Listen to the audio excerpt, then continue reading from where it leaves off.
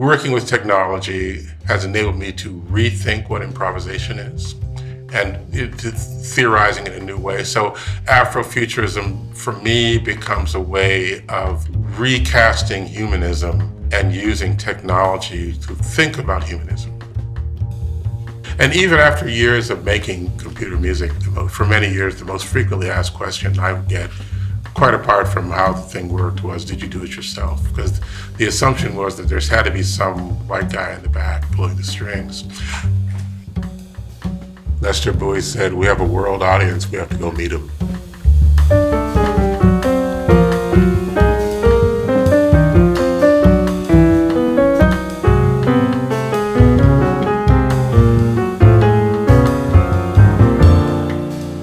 You're listening to Myself with Others, a podcast about the life of ideas on and off the page.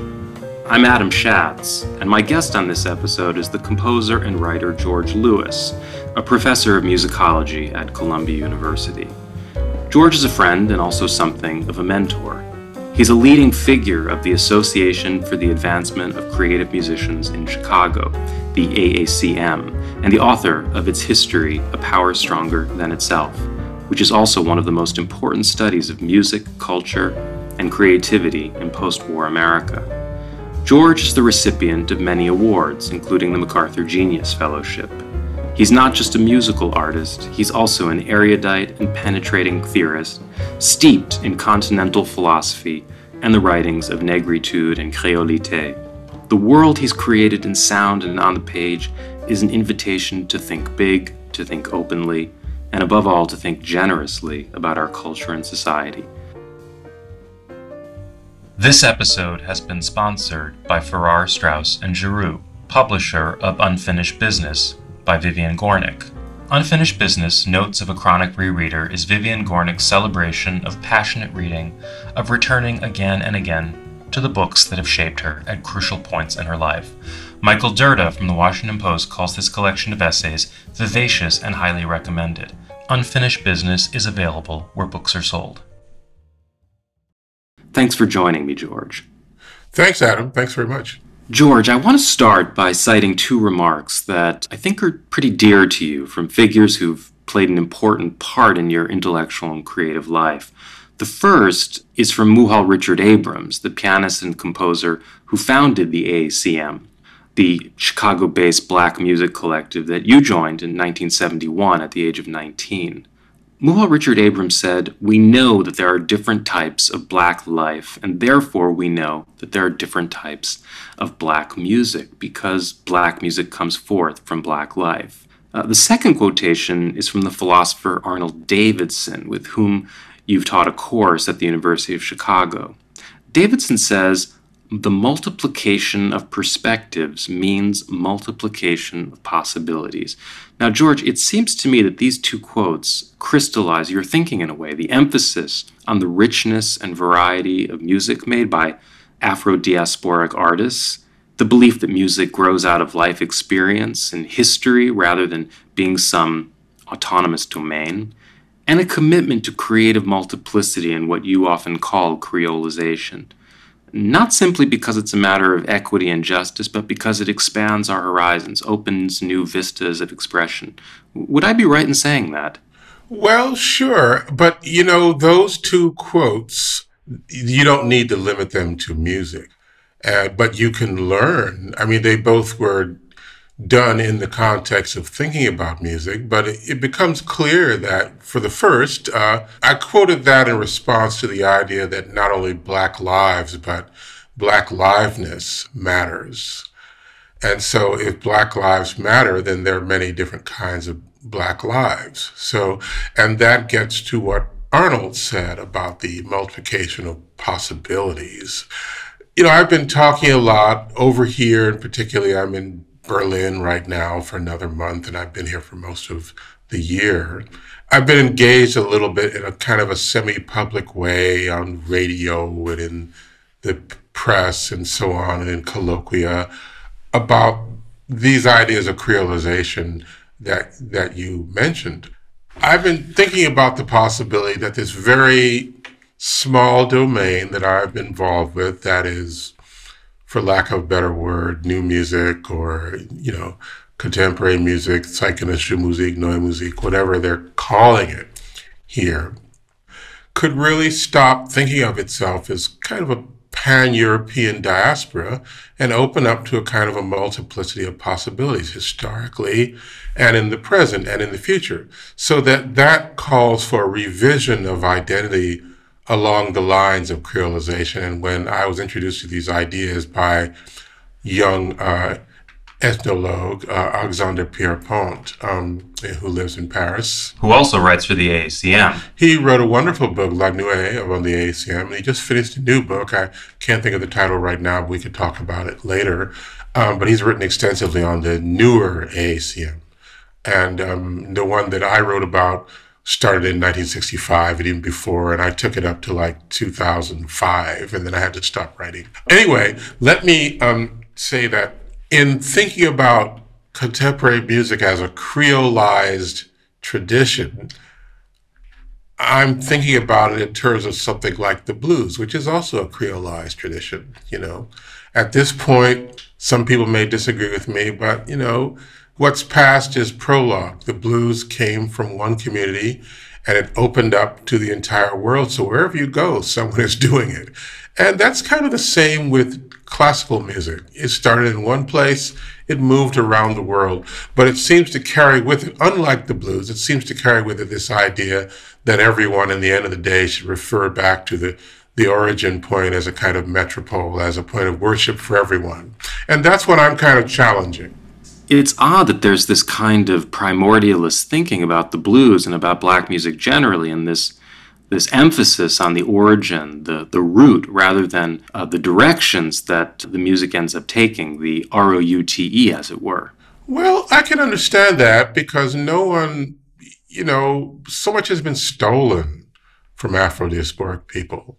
So when you think about the blues, it's something that's so powerful and so creative, and so many people have invested their lives in it. But a lot of these people really don't want to recognize the origin point, and that becomes a kind of theft.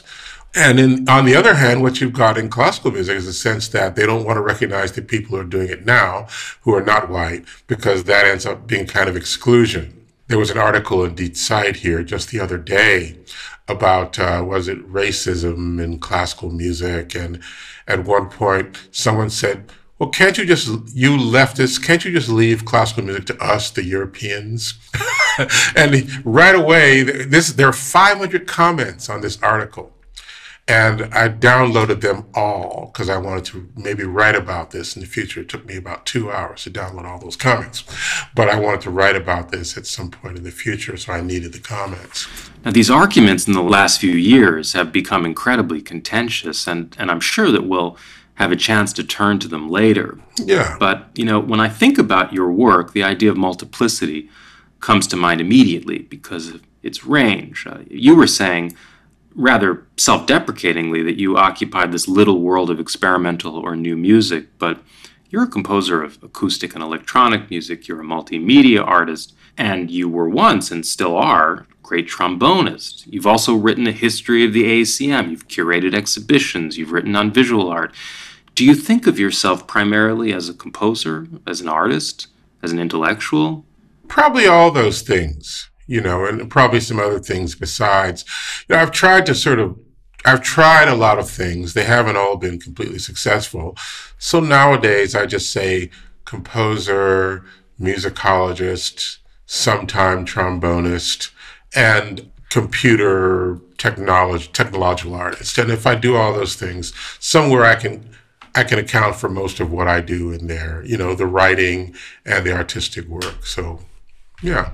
To take a recent example, you've just released an album called The Recombinant Trilogy, a sequence of 3 works for solo instruments accompanied by electronics.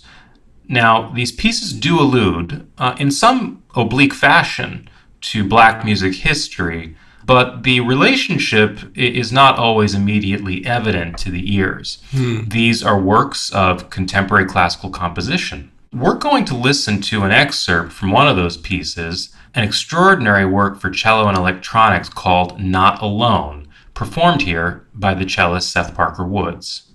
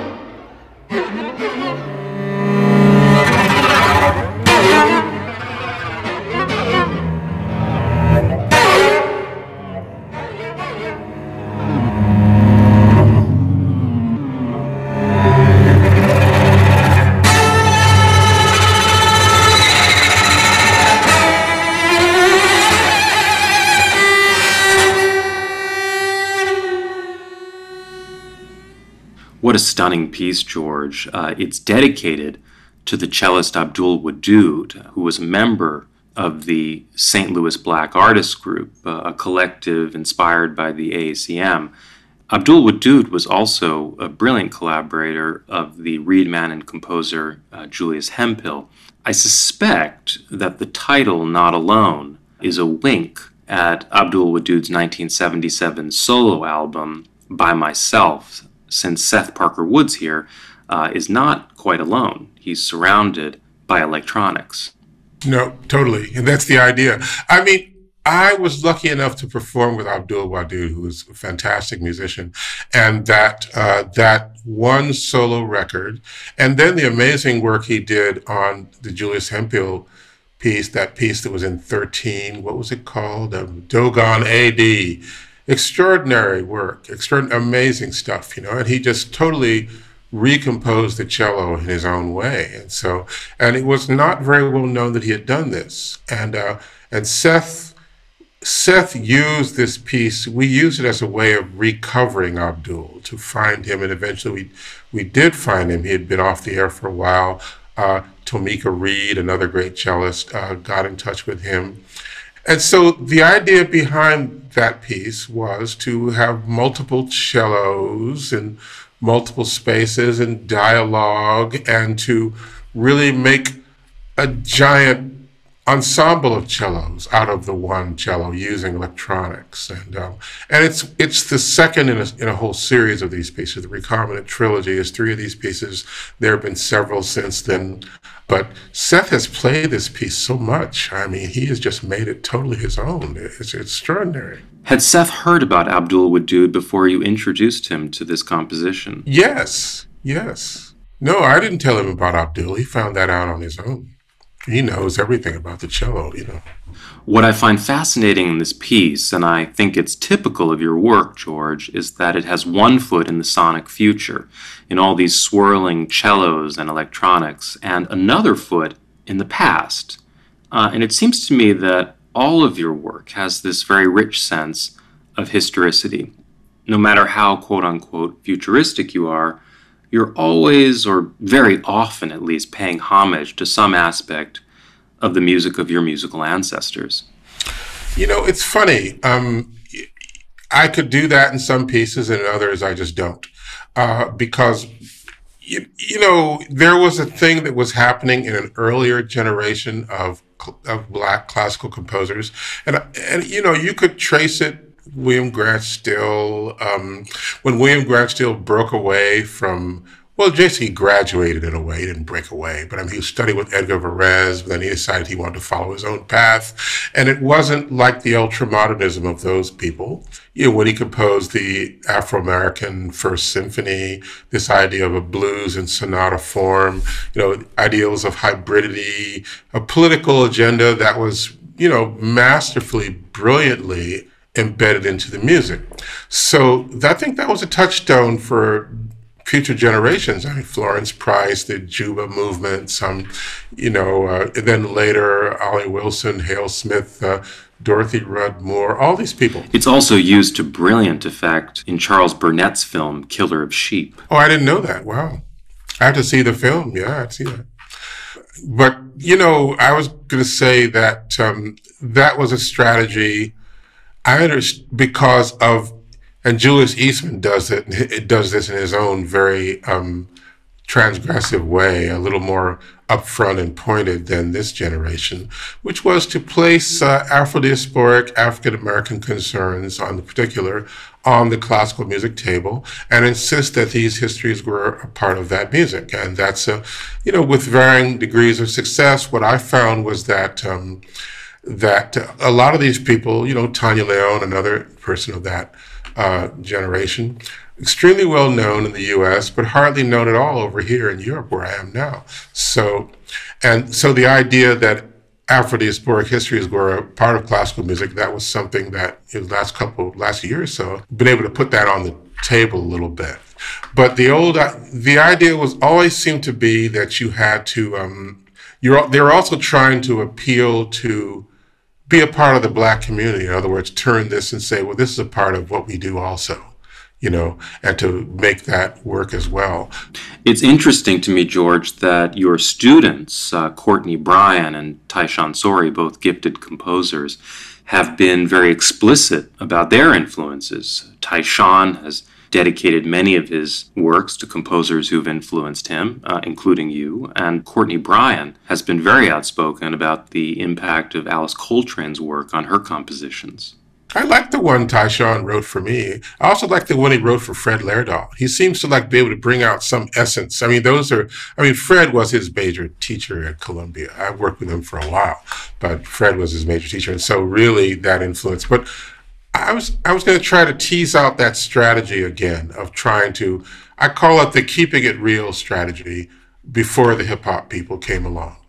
The idea that somehow you had to sort of refer to blackness in some elemental way, and every piece had to present some image of blackness. And I decided I didn't have to do that. I did that in '96 with a piece that a lot of people played, North Star Boogaloo, where we took the voice of Quincy Troop and sort of made it into, he reads the poem virtually, the computer program reads samples of his work, and then there's a percussionist, Stephen Schick, who's playing a totally notated score, and there are all these sort of hip-hop beats and samples and so on. And that was sort of the last piece where I thought I needed to do that. It was something where I didn't want to get stuck there as a kind of strategy. I wanted to be able to explore whatever histories I wanted to explore.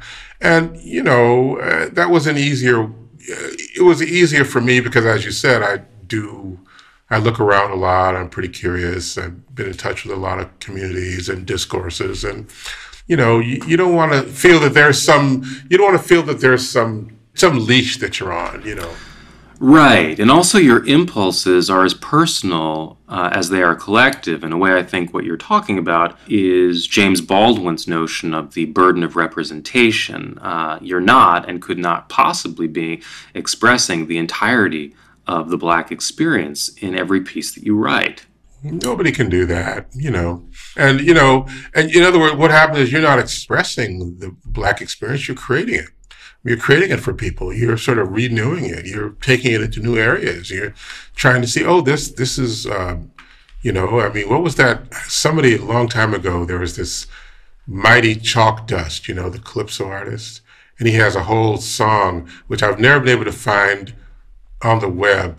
It says, a black man invented that. He talks about a black man invented that. Art of writing, black man invented that. So, people look at these things, they say, a black man invented that. or a black woman, or a black trans person, or whatever. So, and then that just extends what it means to be Black into a kind of an infinite space where it can't be limited or tied down. And this actually gets to the idea that you have connected to Tyshawn's work, which is that of mobility, right? And by which you mean aesthetic mobility. Well, it's an old hobby horse of mine, mobility.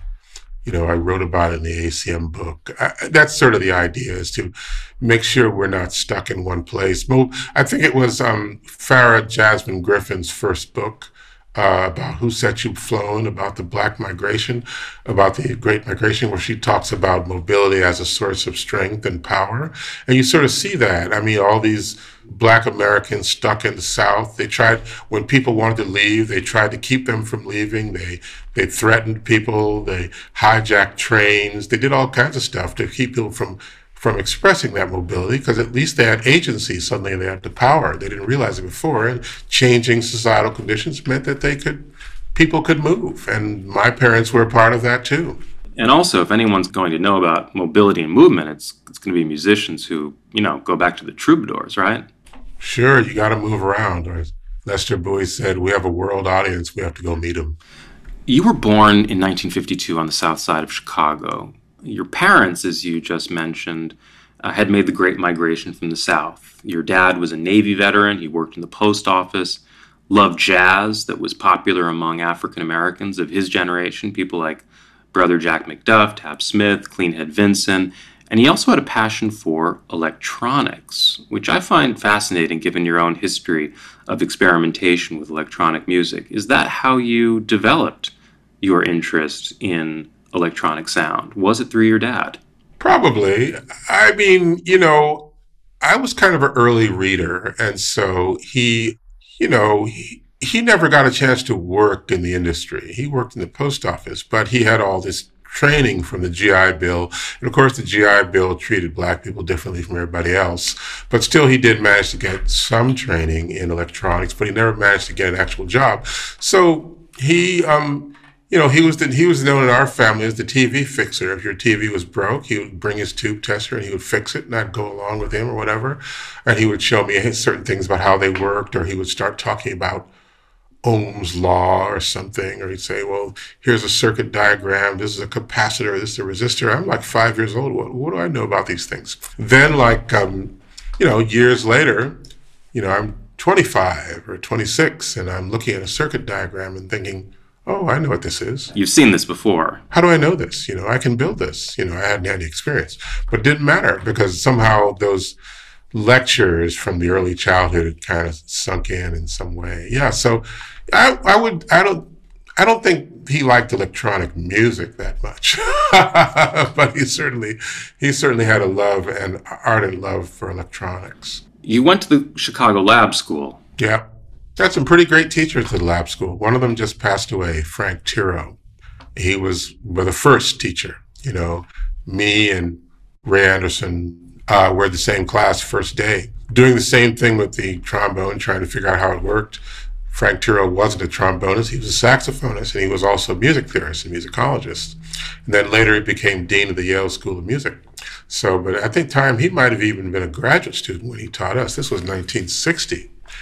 And then later, the other great one that taught both of us was Dean Hay at high school.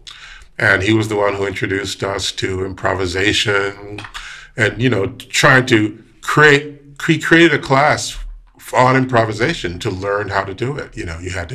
It was sort of like, we were in high school, right? So you had to learn all these scales and you had all this practicing you had to do, and then you had to bring in examples of music you were listening to. Ray Anderson brought in Ascension. I brought in Lester Young. So there you go. And so it was very diverse, and so that was important stuff. And the other great teacher was still, Dean is still alive, and so is Earl Bell, the social studies teacher. And he was just one of these people that taught you how to think, and he's still teaching you how to think. And he's involved with, at this day, he's in his 80s, personal research on black genealogies in North Carolina, where he's from. And of course, my dad is from North Carolina, and so they bonded over that. And so it's now generations. I had dinner with him not too long ago. He also taught Erwin Chemerinsky, who I didn't know. So, all these people he taught Valerie Jarrett. Barack Obama's age, right? Right. Now, why the trombone? Well, it was just the biggest thing in the store. It looked pretty impressive, Were you listening to J.J. Johnson or Curtis Fuller? Nah, no, I wasn't listening to any of that. It was totally like, at a certain point, they said, well, look, maybe people should be playing musical instruments. This is in the third grade. We went to some music fair and looked at all the instruments. And, of course, my parents are wondering how they're going to pay for this, because they don't have any money, But my mom paid $5 a month for this trombone. I don't know how they did it, So, yeah, Dad said, well, let's pick this one. And it was actually quite frustrating. I keep thinking, what if I picked something else?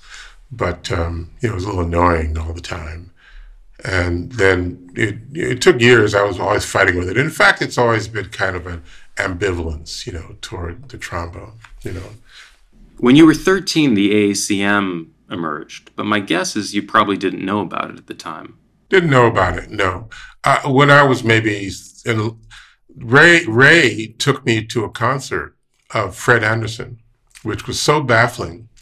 I didn't know what to do with that. The tenor saxophonist. Yeah, and who I later played with a lot. And then I went on my own to the Art Ensemble of Chicago was playing at Ida Noyes Hall on the University of Chicago campus. This was in 1968, just before they left for Paris. So it was just the four of them then. It wasn't Don Moye, wasn't it? It was Lester Bowie and Joseph Jarman and Roscoe Mitchell and Malachi Favors. And again, that was quite baffling. And I have written about these things, my first experience with them and so on. And it's a very funny thing because I think I'm probably the only person who has written about the Ace, who written about the Art Ensemble, who actually performed with them.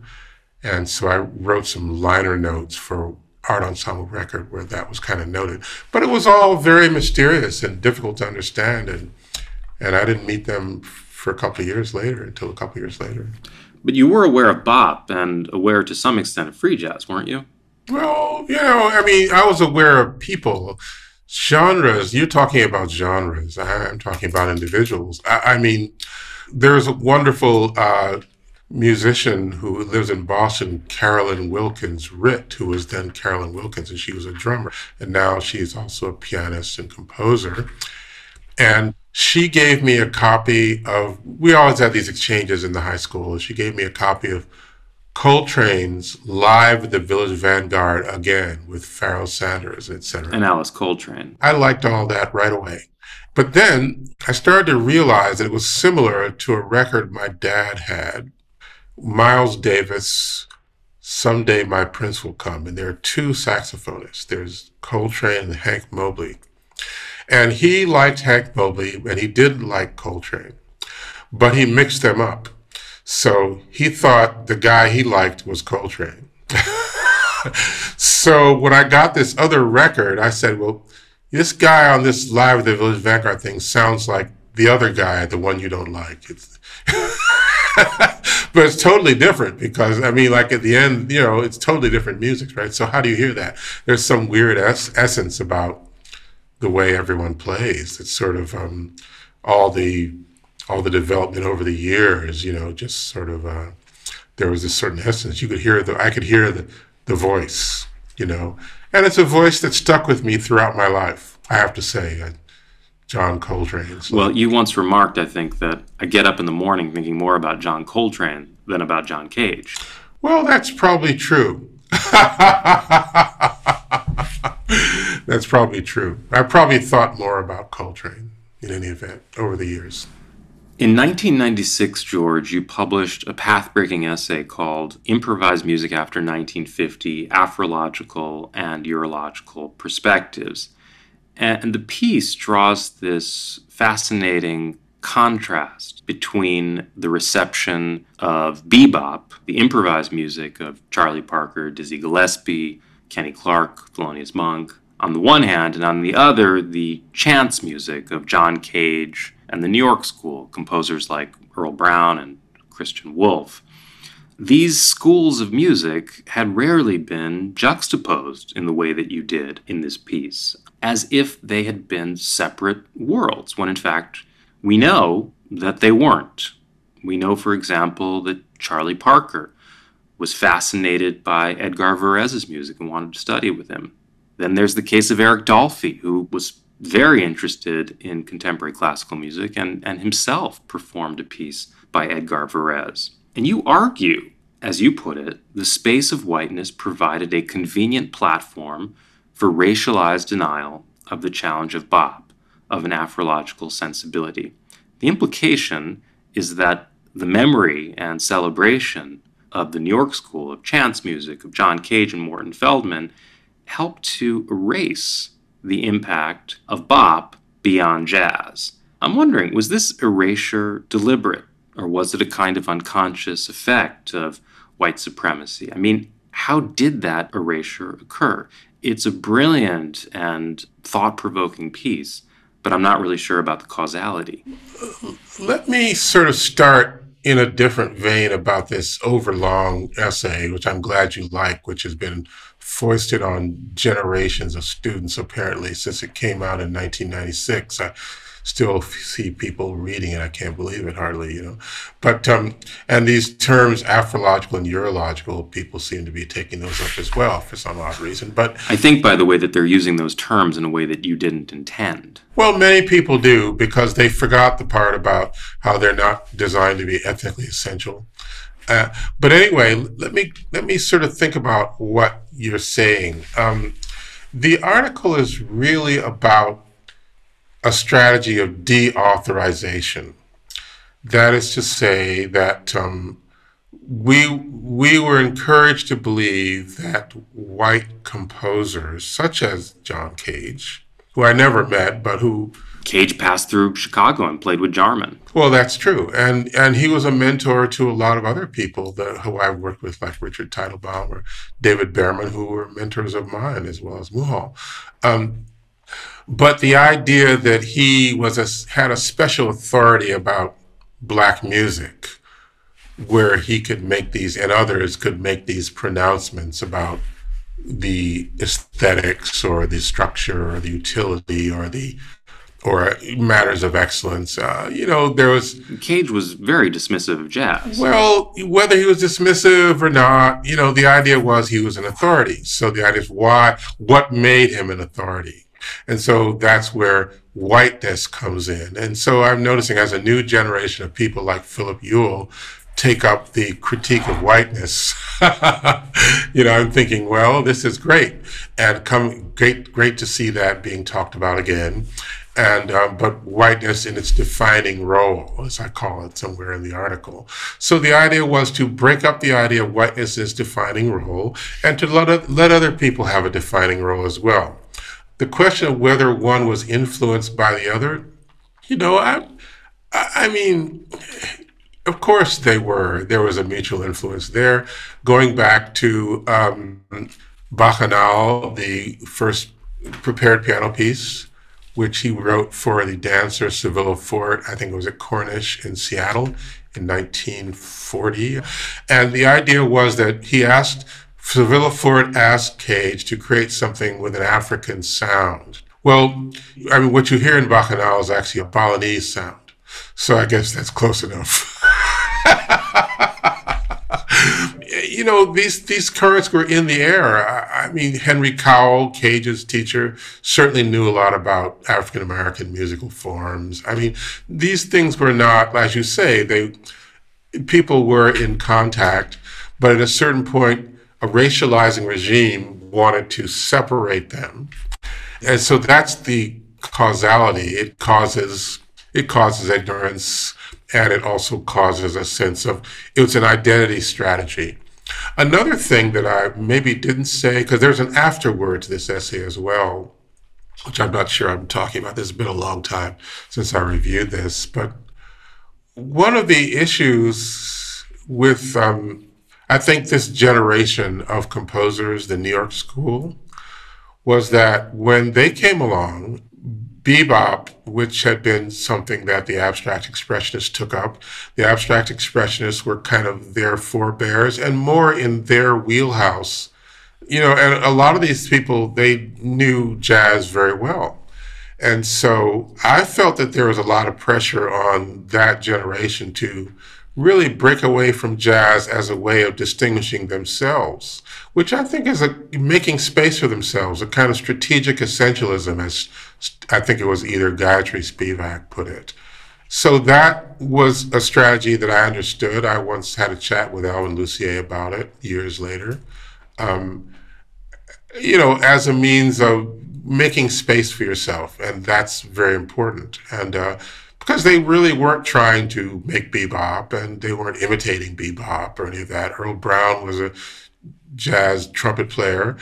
And there's more to this, but this is just an overview. I don't want to go into it too long, but, No, of course. But it occurs to me, just to go back to Coltrane for a moment, that you could apply the argument that you made about bebop and the New York school to a later school of the American avant-garde, namely minimalism. Lamont Young, Terry Riley, Steve Reich, Philip Glass.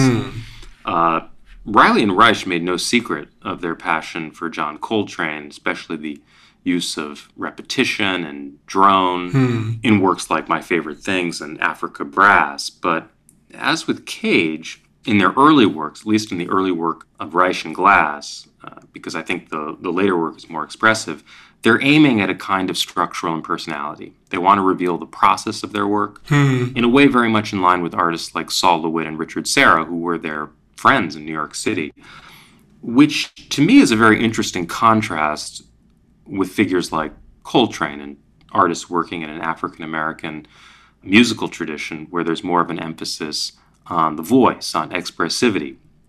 Well, if you look at slavery in the U.S. as a form of silencing, when slavery is over, suddenly you get a lot of music that emphasizes voice. And so that kind of continues right to the era that you're mentioning. Intention, right? Because Cage's work, it's about surrender to chance and to process. Well, I didn't see anything wrong with intention. I didn't see that as any kind of moral imperative as it had been portrayed in the new music milieu, that somehow there was something wrong with it will or intention or psychology and all these kinds of things. And, that kind of scientism wasn't required. It was just another way of looking at life. And so, but the idea there was something inferior about looking at something, well, that couldn't be sustained. And so I guess that was another part of what the 1996 Afrological Eurological essay was about. I mean, I'd say about the Coltrane influence, Terry and Lamont were both soprano saxophonists.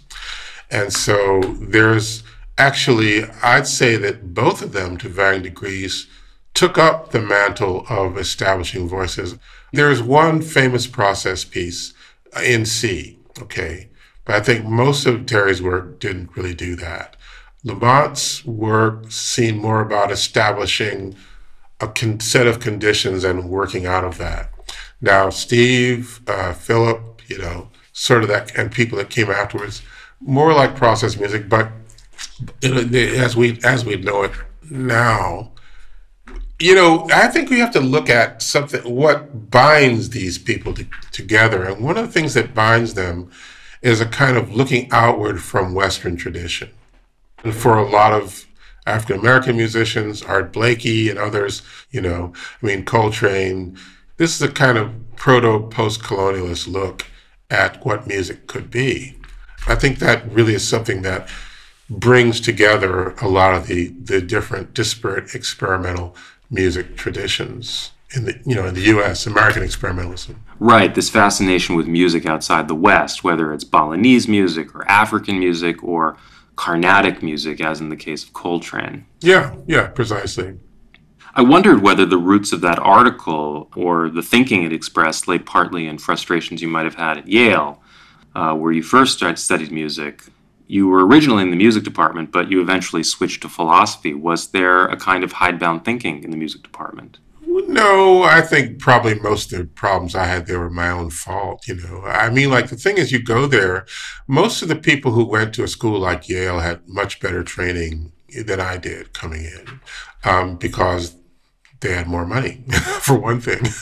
I went to the lab school, but I'm not from the Black middle class or any middle class. So in the end, I thought it was good for me to switch because I felt that I wasn't doing what I needed to do. But the moment I switched, I ran into these extraordinary teachers. I remember I had a number of teachers that I remember from there. Yale was an amazing experience, but Robert Farris Thompson, he taught the African art classes. He was incredible. I had Lazarus Akweme for a year in music theory. That was wonderful. I don't think he certainly doesn't remember me at all. I wasn't actually that good in his class. Then let's see. And then these two wonderful philosophy people, David Carr and Edward Casey, who are big music heads and who still come to my concerts, unbelievably, And they were phenomenologists, and they set me on a path which I'm still on today in some ways, where that's an area of philosophy that has come to be very important in terms of music. And the music theorist, Thomas Clifton, the late music theorist, he's been gone for quite a long time, co-taught a class with David Carr that I participated in about phenomenology of music. And a lot of those insights ended up in Clifton's book, Music as Heard, which was kind of jump-started a lot of the interest in phenomenology of music and music theory. Were you partly drawing upon Merleau-Ponty's work in the phenomenology of perception? Well, yeah, sure, but I think even more Husserl than Merleau-Ponty in this case, I think. And so I wrote about You have to write a senior thesis. So I tried to write about Wadada, for example. If I'm not mistaken, Wadada Leo Smith was living in New Haven at the time. There was this little music community with Wadada, Marion Brown, Theron Akloff, Jerry Hemingway. Anthony Davis. Was this when you met Wadada? Yeah, Wadada, he came to my dorm room one day. He said he had heard there was someone from the AACM at Yale. He couldn't believe that. So he came. And he came with a lot of scores and a bunch of stuff, and he would come a lot. He was an early riser. I really wasn't, but were they these beautiful graphic scores that he creates? Not like that, no. But they were. They had his own musical system. It was called the Acreavention system then, and later it became what he's better known for, the Ankh-Ros-Mation system. And he wrote a piece actually for me using the Acreavention system, and I've been trying to find the original score of that. It's on some hard drive somewhere. I scanned it. I don't know if I have the original, but he wrote a wonderful book called Rhythm, which has a lot of these ideas from that period. But anyway, he would come all the time. And Bobby and Anthony and Ferrone, Anthony was playing more in the community of New Haven, and especially after I graduated in 1974. Anthony Davis was also a student at Yale, wasn't he? Oh, yeah, we came in the same year, but he graduated a year after me, yeah. No, he and his wife, who worked with Debbie Atherton, who worked on the second opera, librettist with him, got married, Yeah, we all came in the same year in 1969, fall of 1969. Yeah, he came to my graduation, Leo. His kids, I remember the kids when they were small and everything. Now they're all grown up with their own kids. It's amazing, We were talking a moment ago about the growing attention that whiteness has received in classical music and classical music studies. You mentioned the argument that broke out after the publication of Philip Ewell's essay.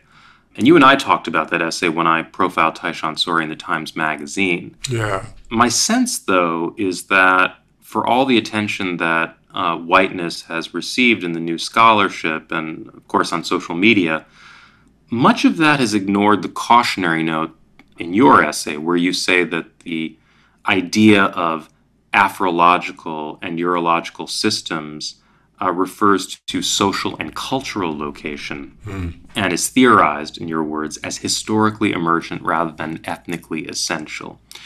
My sense is that there's been a regression, or at least a drift back towards essentialism, or what Gayatri Spivak calls strategic essentialism. Still, it's noticeable. And I'm thinking, for example, of the accusations that have been made against Steve Reich over his classical civil rights piece, Come Out, in which he uses a recording of the voice of Daniel Hamm, a victim of police brutality during the Harlem Revolt of 1964. I'm thinking also of the attack on your friend and colleague, George Friedrich Haas, over the composition that he wrote in memory of Eric Garner, entitled I Can't Breathe.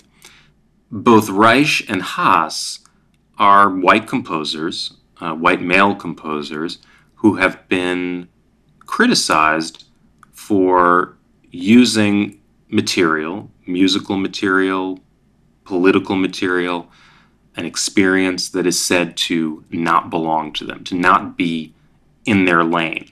I know that you're an admirer of Reich's work and that you've defended George Friedrich Haas's composition in memory of Eric Garner. So I wanted to ask you, how do we adjudicate these questions of cultural appropriation? How do we judge when love slides into theft? How do we judge the work of magpie artists like Stravinsky or Bob Dylan or Miles Davis or John Zorn? All artists in their own way of appropriation. Have we gone too far to the other side? Are we dealing with a kind of zealous overcorrection? Yeah. For me, Georg's piece was just a simple response to inhumanity, an attempt to assert the humanity and to be able to do that through so-called classical music and out of the field of classical music. And it's not the only thing that Georg has brought classical music to account with. For example, extended sexualities.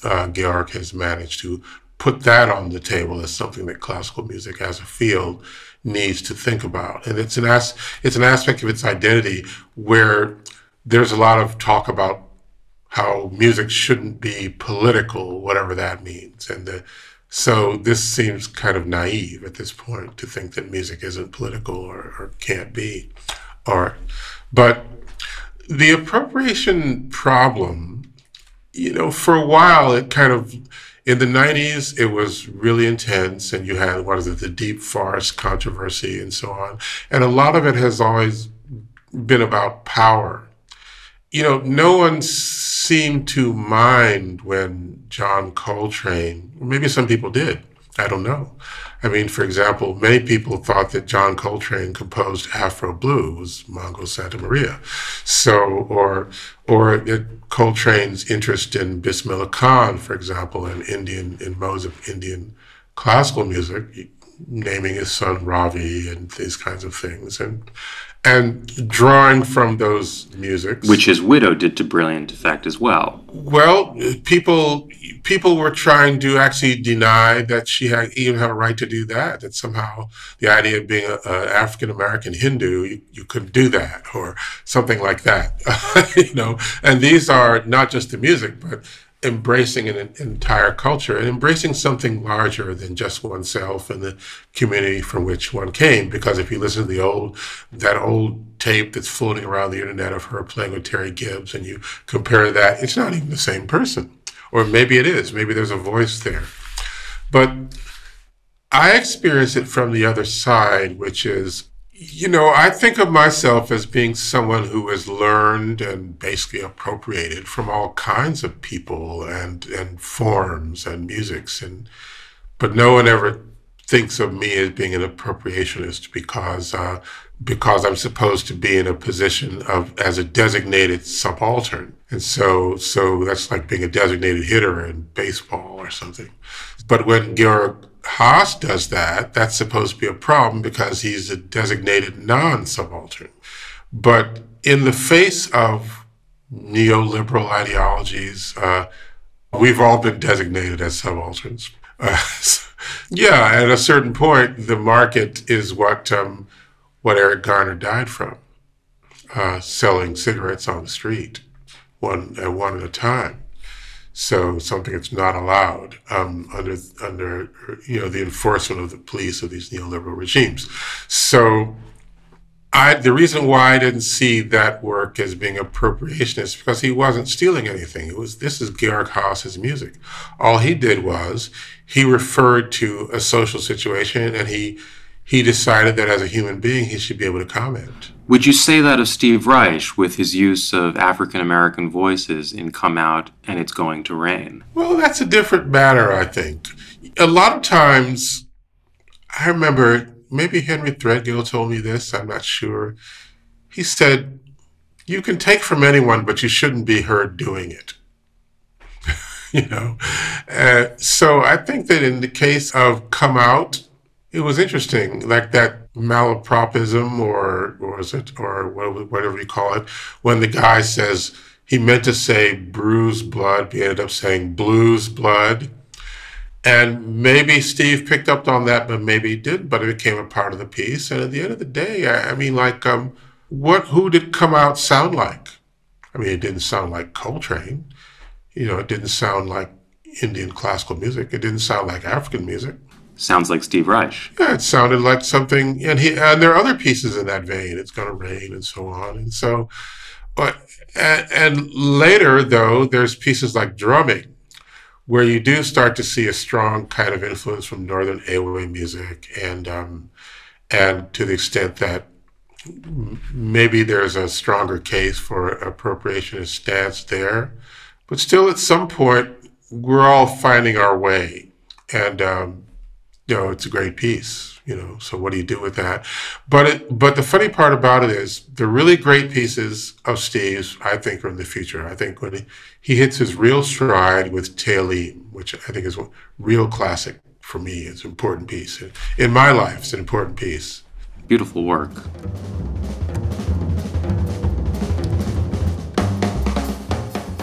This concludes the first segment of Adam Schatz speaking with George Lewis on Myself with Others.